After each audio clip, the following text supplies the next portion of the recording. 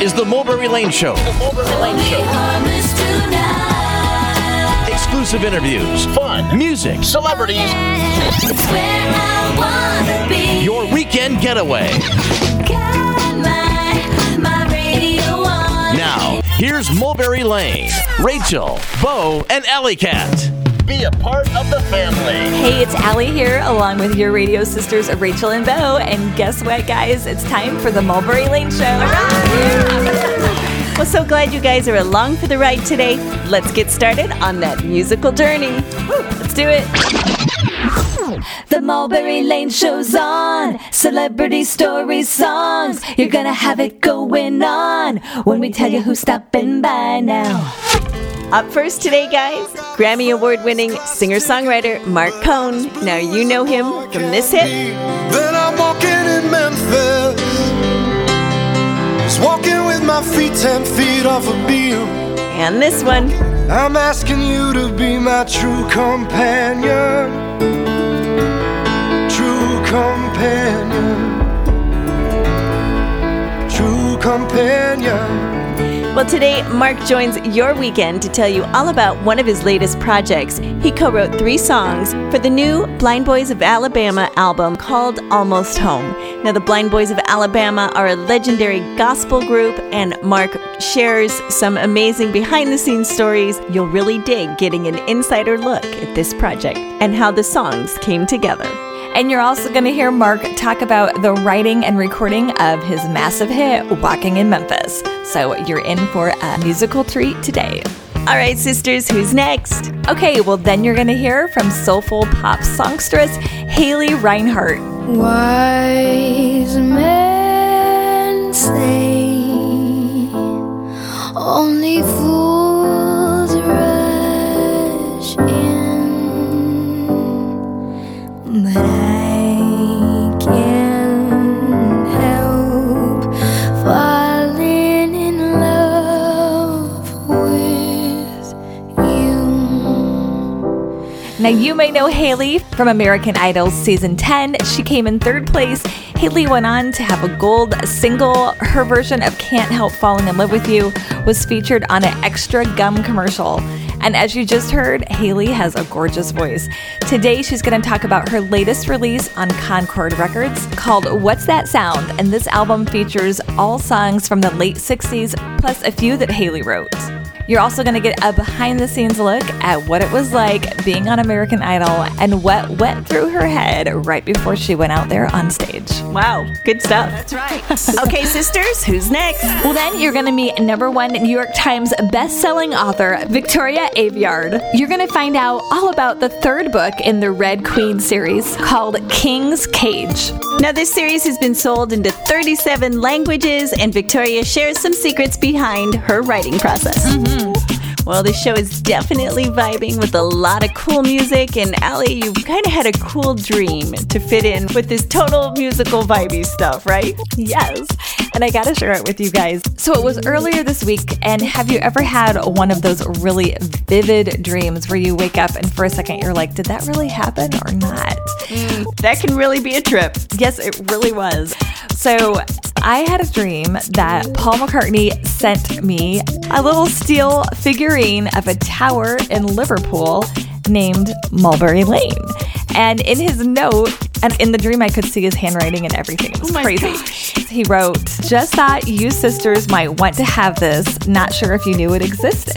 So then when I woke up, I was like, oh my gosh, I wonder if there is a Mulberry Lane Tower in Liverpool. So I Googled it, and of course, there is not. But it was such a great way to start the day, and I was like, what does that dream mean? So I've been trying to figure it out. Maybe Paul McCartney will be a guest on this show coming up. I was hoping that. Okay, so let's look into that, girls. Let's send a guest query out to Paul McCartney. And then maybe we can say we love the Mulberry Lane Tower in Liverpool. Yes! Maybe that'll get us attention. Okay, well, we're going to go from Liverpool with Paul McCartney to Walking in Memphis with Marc Cohn. Be right back with this amazing singer-songwriter who wrote one of music's classic songs. Right back with Marc Cohn here on the Mulberry Lane Show, brought to you by Braddock Finnegan Dermatology.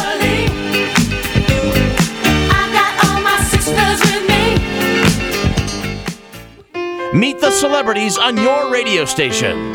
Back to the Mulberry Lane Show. Now, here's Mulberry Lane. Thanks for keeping it here on the Mulberry Lane Show, brought to you by Braddock Finnegan Dermatology. Well, you know him from the hit song Walking in Memphis. Grammy award-winning singer-songwriter Marc Cohn is here to chat about his co-writes of 3 songs for the new album Almost Home by legendary gospel group Blind Boys of Alabama. Now, Marc's going to fill you in on that project, plus what he's been up to musically. Welcome to the show, Marc Cohn. Thank you very much. I've never been sung into an interview. That's Yay! Great. Okay. Nice. Well, thank you. So now you have to tell us how you got involved in the Blind Boys of Alabama project.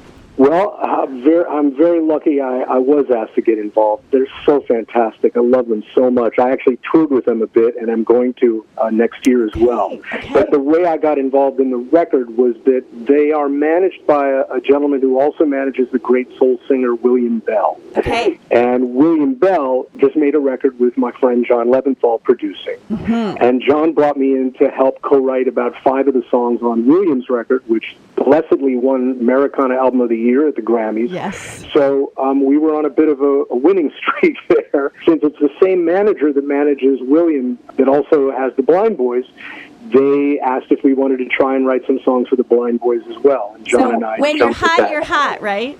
Well, I guess so. It felt great because I hadn't written many songs either for myself or other artists in a while. Okay. But the William Bell songs were so easy to help with, and the Blind Boys songs were even more inspiring because the manager very smartly sent me interviews with a couple of the main singers, Jimmy Carter and Clarence Fountain, basically talking about their own lives. Now, stay on the gospel side. Sure. That song is kind of an autobiographical song of Clarence. It is. It is. So now, Exactly. As a songwriter, how do you approach, like, immersing yourself in his life and then turning that into a song? That's right. Watching the interview gave me all the information I needed, not only about him as a presence and a human being and a singer. You know, he told his life stories. You know, I literally sat down and took notes watching his interview and tried to just glean some of what I thought were the interesting ideas that could be made into a song, and then fill it all in with some sort of poetry and something that I thought would be great for him to sing. And I did the same thing with the song that I wrote for Jimmy Carter called Let My Mother Live, that John and I wrote with Jimmy, which was based on his interview too, talking about his life with his father dying when he was young. Anyway, it was really just a matter of sitting down with those interviews and trying to get the sense of who they were and writing each of them a song that they could sing about themselves as if they'd written the whole thing. That was the idea. So were you in the studio when they recorded these? Unfortunately, I was on the road when these were recorded. Okay. I was really upset I couldn't be there. When you heard their versions, what was your reaction? It was thrilling, you know. I mean, first of all, as a lyricist, to hear those voices, those gentlemen of song and gospel music and such deep soul and spirit, you know, to hear them singing my lyrics, I mean, which were basically their lyrics. And I have to say, I need to mention, they were given credit as songwriters. Okay. Very important that people know that. John and I knew immediately, based on the concept of the record, that, you know, if we were going to be taking ideas from their stories, that they were going to be part of the writer. Yeah. Absolutely. You know, just to hear them sing the songs, largely lyrics that I had tried to put together for them, was thrilling because they're the real deal. Yeah. Now, of course, they're pure gospel, and you've kind of always had that sensibility. So where did that come from for you, and then where did that go for you on this project? It's just music that from the first time I heard it, I mean, there were all kinds of music the first time I heard them that I loved and was drawn to. Everything from Ray Charles, early Ray Charles, which really was gospel music with the lyrics rewritten. I don't even know how it was that a Jewish kid from Cleveland even ended up hearing gospel music so young. But I did, and I was immediately drawn to it. And I asked to go to churches to hear that music, because I couldn't hear that music in temple, that's for sure. But it spoke to you, though. Not only spoke to me, it moved me deeply. I mean, I had a really a very, what's the word? I'm not finding the word right now, but sort of, an absolute bodily experience to it. Would you call it a spiritual experience at all? It must have been. It must have been. It's hard to explain those things or put them into words. But, music for me is a spiritual experience when it's great. Mm-hmm. And the gospel music I heard then was great.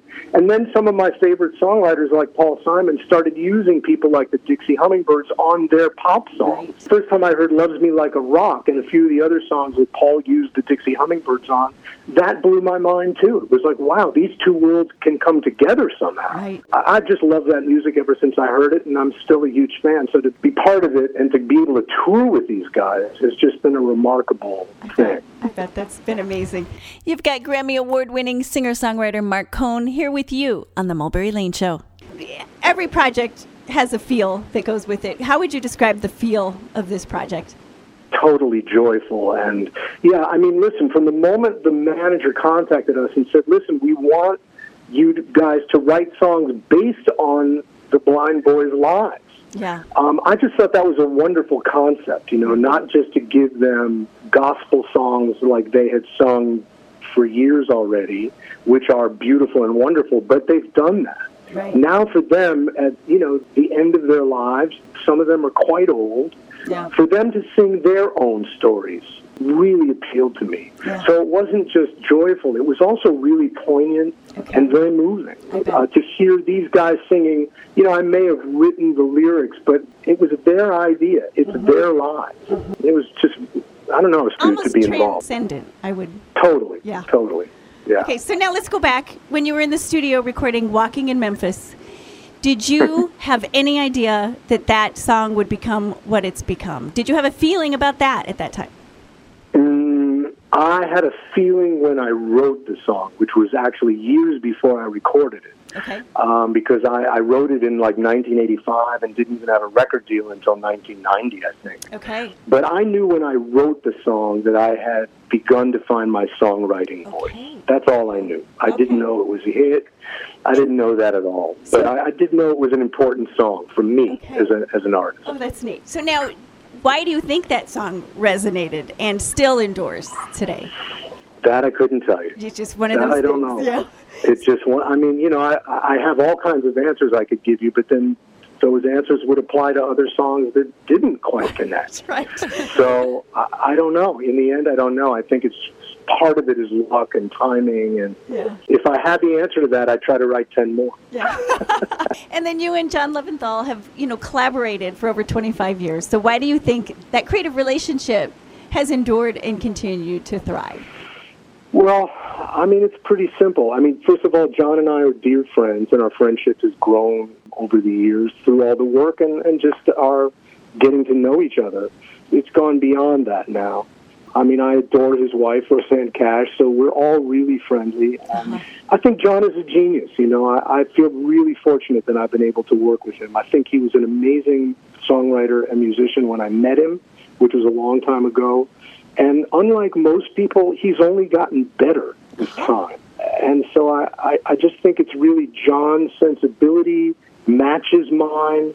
I think there were things that I, brought to his sensibility that made it a little different, and certainly the opposite was true. What John brought to my music was just fantastic. And you've grown together over time and still appreciate each other, which is awesome. It is awesome. Yeah. So now your recent album, Careful What You Dream, Lost Songs and Rarities. Now that's a collection of demos written and recorded more than 25 years ago. So what made now the time to release that? What went into those decisions? Well, mainly because I realized that my first record was about to celebrate an anniversary. It had been, last year was 25 years since it came out. And I wanted to mark that with a few different things. So one thing I did was did a tour where I played that first record from start to finish. Okay. And the Blind Boys were with me on a lot of those shows. Wow. And sang backup on Memphis and Silver Thunderbird and Ghost Train. It was fantastic. The other thing I realized it was time maybe to do was to go back into the vaults and look to see what was there. What I was originally looking for were the early demos of Walking in Memphis and True Companion and all the songs from that first record. I found all of that, but what I didn't expect to find were about 15 songs that predated Walking in Memphis, that predated me getting a record deal, that I liked. Some of them were very sparse and not produced, but I thought they were worth releasing, so I did. Had you forgotten about the songs? Completely. I mean, except for 2 or 3 of them, I totally forgot about them. And then it's always nice when you go back and hear old work and you think, gosh, that was really good.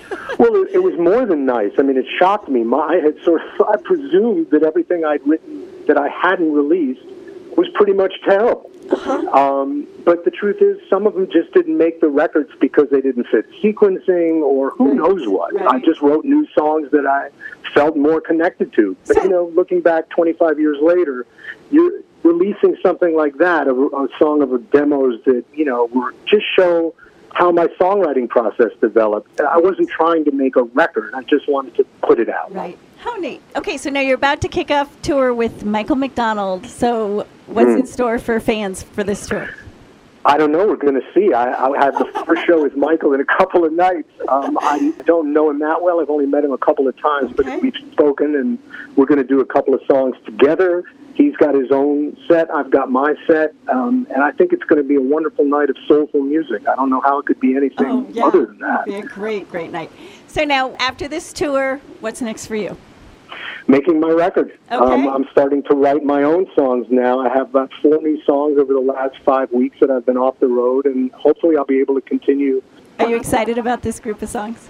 I am. I'm especially with the one I just wrote, which I guess is the best thing you could possibly say. You want to be more excited about the thing you just wrote, and I am. So hopefully it'll continue. So you got to promise us when that next album is done, you'll come back and chat with us. Absolutely. I'd love to. Okay, Marc, thank you so much for sharing this project with us. Lovely talking to you. Do you sing me out of the interview, too? No, we don't sing out. Okay, no problem. But you come back, we'll sing you back on. Sounds good. Okay, Marc, take care. Gonna take a quick break. When we come back, you're gonna hang out with American Idol singer Haley Reinhart. She's got a brand new album. You're gonna dig her voice. Keep it right here with your radio sisters on The Mulberry Lane Show. Put on my blue suede shoes and I boarded the plane. Touchdown in the land of the Delta Blues, in the middle of the pouring rain. W.C. Handy, won't you look down over me? Yeah, I got a first class ticket, but I'm as blue as a boy can be. Then I'm walking in Memphis, walking with my feet 10 feet off a beam. Walking in Memphis, but do I really feel the way I feel? Saw the ghost of Elvis on Union. Music, arts, and lifestyle. Back to the Mulberry Lane Show. Now, here's Mulberry Lane. Well, her version of Elvis's Can't Help Falling in Love has more than 56 million streams on Spotify, and you're probably familiar with this version because it was featured in an extra gum commercial. And now singer-songwriter Haley Reinhart, who finished 3rd on American Idol Season 10, has just released What's That Sound?, an 11-track album that features her incomparable interpretations of covers from 1966 to 1969. Haley Reinhart, what's that sound? Her latest music spinning round. Yeah, yeah. Yay, thank you so much. That's awesome. Oh, great to have you with us. It's such a pleasure. So a lot of the songs on What's That Sound are covers of male groups with a few female covers as well, and also a few of your own original songs. So how did you choose the songs and bring your spin and your sound to them? So, yeah, there's 11 covers, 3 originals of mine. I actually wrote the originals prior to this record. I have quite a lot of material that isn't released yet, so these songs were newer, and I'm very much a fan of the 60s, the whole era, from the style, the film, the music, the free-spirited nature of it all. So these songs happen to fit in with the record as I picked out these covers that I've basically grown up with, and I've heard my parents' band of 40 years now performing over time, and I've sang a lot of them with them, And I've really brought it full circle, and it's neat that you perform with your sisters. I also brought my dad and my mom this record, flew them out to L.A., and so my dad's playing guitar on it, and my mom's singing background vocals. That's awesome, because you grew up touring with them. It's great that it's full circle now. Exactly, yeah. And so you see kind of a commonality between the songs of the late 60s, that era, and now, and you feel like the vibe is both hopeful with what's going on and turbulent. Completely, yeah. So you look at a song like For What It's Worth, and I kind of named the album after that song, What's That Sound? And, you know, there's a sense of urgency there, and it questions people, and I feel like today, in this world right now, we're doing a whole lot of questioning. A lot of things are being brought to the forefront, whether we like it or not. But among all the chaos, we're really bringing this new wave of consciousness into the world. As rough as it is, you know, people need to take a stand and take love's side out of everything. You know, make a decision based on love and unity and peace, hopefully. Right. So you've done a lot of work with Postmodern Jukebox online and on tour.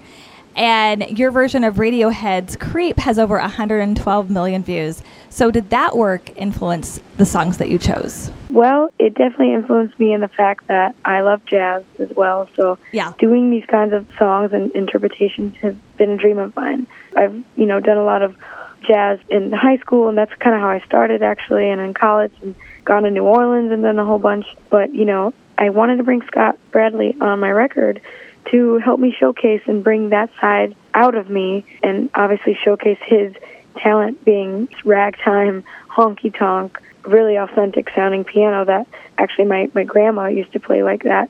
So it's very, like, kind of near and dear to me. So doing songs like Sunny Afternoon, I love the Kinks version, but I knew I had to kind of change this one up, and taking the more honky-tonk ragtime approach has been really fun for me. That's awesome. So how did you get involved in Postmodern Jukebox? I actually stumbled upon it with my buddy Casey Abrams, and we went to this club called Hyde, and they were doing a residency in LA there. And Scott knew of me, and he asked me to get up on stage, and we did a random version of All About the Bass before, you know, it was, you know, obviously before we recorded it, and it was kind of this, you know, super swanky, New Orleans-y kind of feel with these, you know, big old horns, and we did that there, and basically he asked me from then, hey, you want to come to Europe with us? We're hitting the road, and I jumped right on that opportunity. Awesome. That's great. Well, right now you're listening to The Mulberry Lane Show, and we're talking with American Idol third-place winner from Season 10, Haley Reinhart. Her latest album on Concord Records is called What's That Sound? So you mentioned your grandma being a musician and, of course, your parents. So what did they pass on to you, advice for having a career in music? Oh, man, so many things. I still call them on the daily to get their advice. Yeah. And they're truly the people that I can really trust to give me criticism even, and just, you know, incomparable advice. They've instilled this way of intuition, really, following my gut instincts. Okay. And also just a big sense of not only coming from a place of passion and singing from your heart, but also being very professional and handling situations in a diplomatic and a humane and a kind way. Mm-hmm. And I like to go straight to the source and look people in the eye and shake their hand and approach everything in kind of in a Chicago, Midwestern kind of way, I guess. Yeah, well, us Nebraska girls get that. Yes, totally. Yeah. Great. So talk about the studio experience for this album. You recorded on tape and live with the band, and how do you feel like this contributed to the feel? Yeah, I've always dreamt of my third record being exactly this. I really, really wanted to always do a record to tape, to analog tape. Yeah. And then to have the full band right in front of us at Sunset Sound, which is a legendary studio that half of these artists I've covered have actually performed and recorded these songs in that studio. That's so cool. Yeah, I felt the energy. Yeah, you probably felt the vibe of all that history. Exactly. That's great. Well, we're going to be right back after the break with more from Haley Reinhart, third place winner on American Idol Season 10. We're going to take you to break with Haley's rendition of I Can't Help Falling in Love with You. Now, the single went gold and was featured on a commercial for Extra Gum. You're listening to The Mulberry Lane Show, brought to you by Braddock Finnegan Dermatology. Wise men say only fools rush in, but I can't help falling in love with you.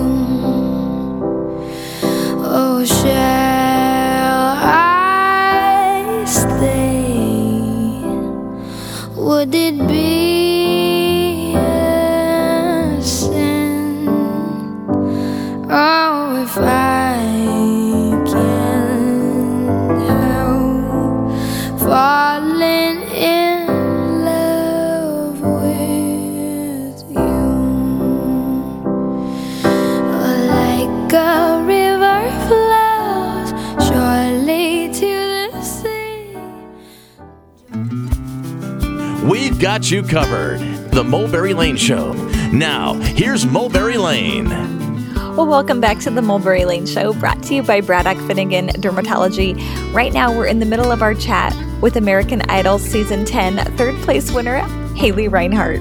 Now, Haley has just released an album of covers from the late 60s, plus a few originals called What's That Sound? Now, Haley has a beautiful, sultry voice, and right now she's talking about working with Grammy Award-winning producer and head of Concord Records, John Burke. Let's get back with Haley. What was it like working with Grammy Award winner producer John Burke? Oh my gosh. So I guess John Burke has had his eye on me for many years. I was with Interscope at the time. It's just all about timing. You know, you mentioned Can't Help Falling in Love, which got me my first gold record, and that really took me back into the label world, and people were paying attention. I had 3 deals on the table, not including Concord, and they were the last people I got reconnected with, John Burke, and I was like, wow, this feels right. This feels easy. This feels natural. And him and I got to co-produce this record together and really put our trust in one another and made something that we're both very proud of. And you felt like you could be yourself mostly there? Yeah, I always felt that way. My friend Casey was on the record label back in the day, and I always thought, wow, I could see myself here for sure. So then when you recorded these songs, you thought that you would go back and re-record the vocals, but you ended up keeping a lot of the original vocals that you did with the band. So that's pretty cool, and that doesn't happen very often. So talk about that. Yeah, I find myself getting very attached to demos. They call it demoitis, as I'm sure you've heard. Yeah. And, you know, it's just like sometimes you can't recreate that vibe, you know, that initial thing that happens, especially when you're working with other musicians and you got that one take that, you know, gives you the shivers. And there's been some of them that I even got really emotional, like Can't Find My Way Home, not to mention how my dad has performed that song and it's always meant so much to me. But you have a certain take and you're just like, whoa, there was something there that cannot be recreated. Right. So what about your preparation into your interpretation of your voice? Do you plan a lot what you're going to do in advance, or do you kind of plan and then just let it ride, whatever happens? Pretty much just let it ride. I think, once again, my instincts always speak volumes, and I like to just see what comes out and then try to finesse it from there as quickly as possible. And, you know, sometimes I end up going out on the road and kind of elaborating on these melodies, and I think, oh man, what if I went back in now and these songs would have even been more authentic to my voice and my stylings. But at the same rate, you know, it's good to keep things simplistic and also paying homage to these artists. I didn't want to go too outside of the box, and so I think there's a balance that needs to happen. So when you're in the studio and you start to feel emotional, almost to the point of crying or getting teared up, do you pull it back, or do you just say, let's just go with it and see what happens? Oh, man. I mean, I obviously don't want to have a sob fest going on, especially for the vocals, right? But I let myself go there and just feel what I needed to feel. And it was a beautiful take that we did for Can't Find My Way Home. And so I think back to growing up and always feeling that kind of emotion when my father sang it. Right. Very humbly. And, you know, and now, you know, his little daughter is taking it on and he's playing guitar. And in these moments, I kind of look at myself like as if I'm older than I am now, looking back at this memory and this thing that I'll be able to cherish with my family forever. Like you were taking a snapshot in your head, like, remember this. Totally, which I'm sure you've done with your sisters as well. Absolutely. Many moments like that. Well, right now you're listening to The Mulberry Lane Show, and we're chatting with Haley Reinhart, Season 10, third place winner on American Idol. She's talking about her new album, What's That Sound? So now let's talk about your experience on American Idol. Looking back, what did you think you learned from that experience? Oh my gosh. I mean, what didn't we learn? It was such incredible experience. All this behind the scenes stuff that nobody could see, we were constantly working. And then we went on the 50-city tour directly after. And if I could get through that, I truly believe I could get through anything. Wow. So paint us a picture. What was it like? Just like crazy stress? I mean, it's such a surreal dream at this point to look back and try to remember all the emotions and things that were going on.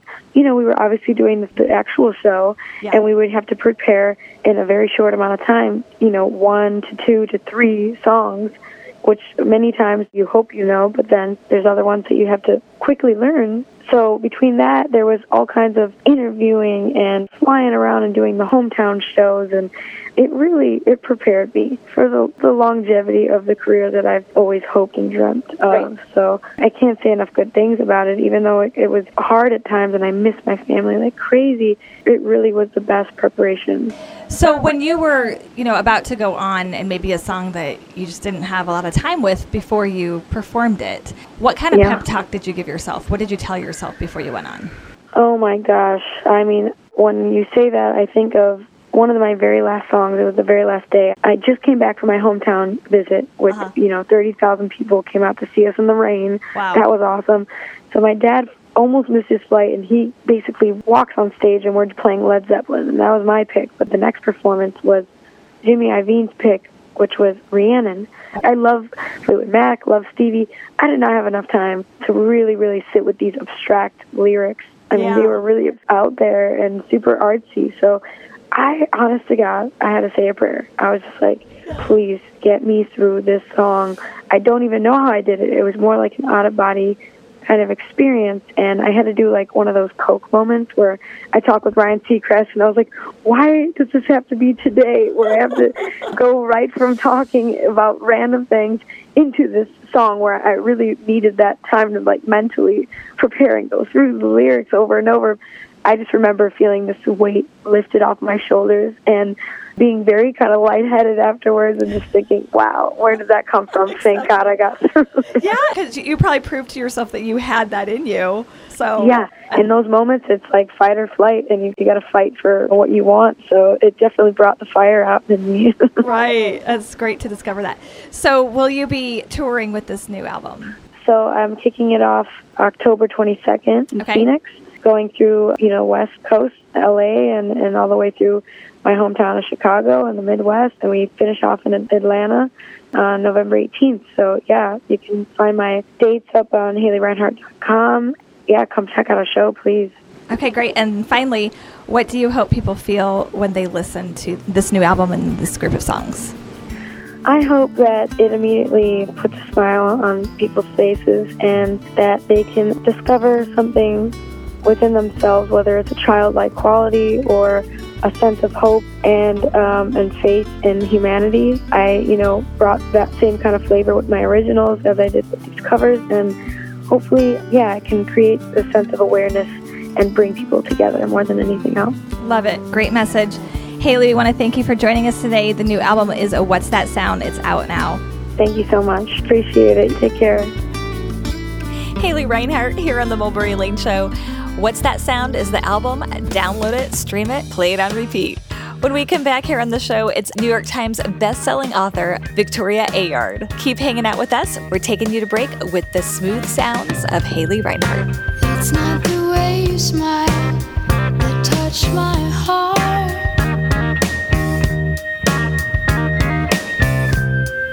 And it's not the way you kiss that tears me apart.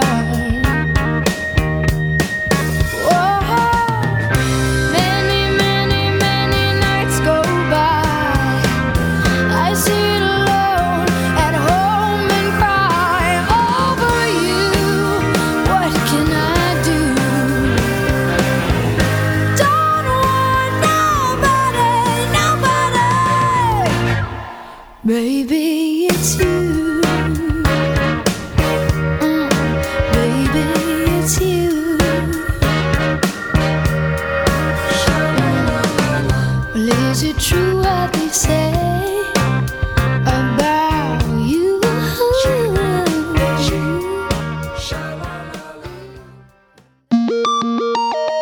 We've got you covered. The Mulberry Lane Show. Now, here's Mulberry Lane. Well, looking for a new read? Check out Victoria Aveyard's best-selling series, Red Queen. The third book in the series, King's Cage, has just been released. And right now, you have the unique opportunity to hear from Victoria herself about what inspires her writing and how she became a best-selling author. Welcome to the show, Victoria Aveyard.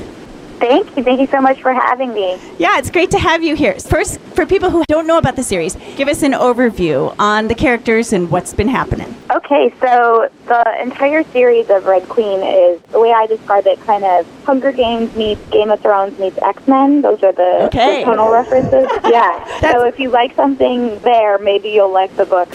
Okay. Your first book out of the gate was this series. Yeah. I started writing the first book right after I graduated college. I had graduated with a film degree in the middle of a recession with a lot of college loans. It was in a really scary spot. Luckily, my parents didn't freak out when I said, I want to move home to write a book. Was this the type of book that had been rolling around in your mind for a long time? Not as long as you would expect. It had been sort of in my brain for, I think, a few months at the time. I had first had the original idea. Okay. But then once I really knew I was going to pursue it, it all just kind of came together very, very quickly. And then when you write a series, is it hard to know where you end one book and start the next? Not really, because I go by 3-act structure, which is very similar to most books and movies. So it's quite easy to sort of pick where the endings are going to be just by how they work. When I write a book, I always know where it begins and it ends. You really can't start a book unless you know where the ending of that particular book is. I know you also write screenplays, so do those inform each other? Yeah, definitely. They're similar in terms of structure. It's the medium that it looks very, very different, but the bones are the same, if that makes sense. The basic story depth is very similar, at least for me in the way that I write. So when you write, are you inspired more by words or like pictures in your mind? I'm a really visual writer, so I kind of have to see it out in my head. But then there are also, certain lines that'll pop out to me, and I'll have to write them down and work them in later. Okay. What led you to the young adult genre versus others?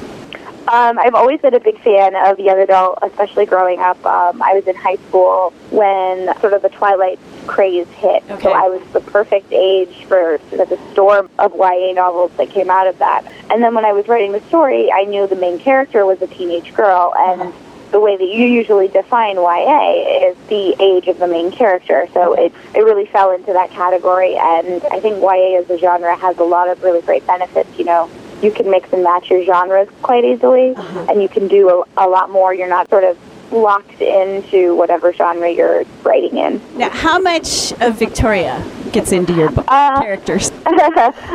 So these books are written in first person, and partly because of that, and partly because whenever you write, you put a little bit of yourself in there. Yeah, there's definitely a lot of me in the main character and in a lot of the characters, even the villain. I think when you're writing, you really need something in every single person that you understand that is intrinsic to you. Pick up King's Cage, the third book in the best-selling series Red Queen by author Victoria Aveyard. You can learn more about Victoria Aveyard at victoriaaveyard.com. That's Aveyard. Everyone's pretty stoked about the third installment of the Red Queen series called King's Cage. Guys, check it out. It's all that and more. And Victoria, thanks for adding some intrigue and drama to the show today. Rachel, who do we want to thank next? Well, a big singer-songwriter salute to Grammy Award winner Marc Cohn. You guys were walking in Memphis with Marc today. Marc, thanks for bringing insight and inspiration to the show today. Who else, Allie? Okay, well, finally, big high five to Haley Reinhart. Haley placed third on American Idol Season 10, and she now has a new release out on Concord Records. Her soulful pop voice will certainly draw you in, so you've got to pick up her new release called What's That Sound, featuring songs from the late 60s and some of her own originals too. Haley, thanks for stopping by and for the Girl Talk. Sisters, that wraps it up. Make sure you guys join us same time, same place next weekend. Same sister couch.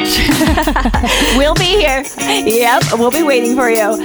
Bo, Stay happy and stay blessed. Allie, Don't forget to be awesome. Rachel. that's a wrap. Woo! All right.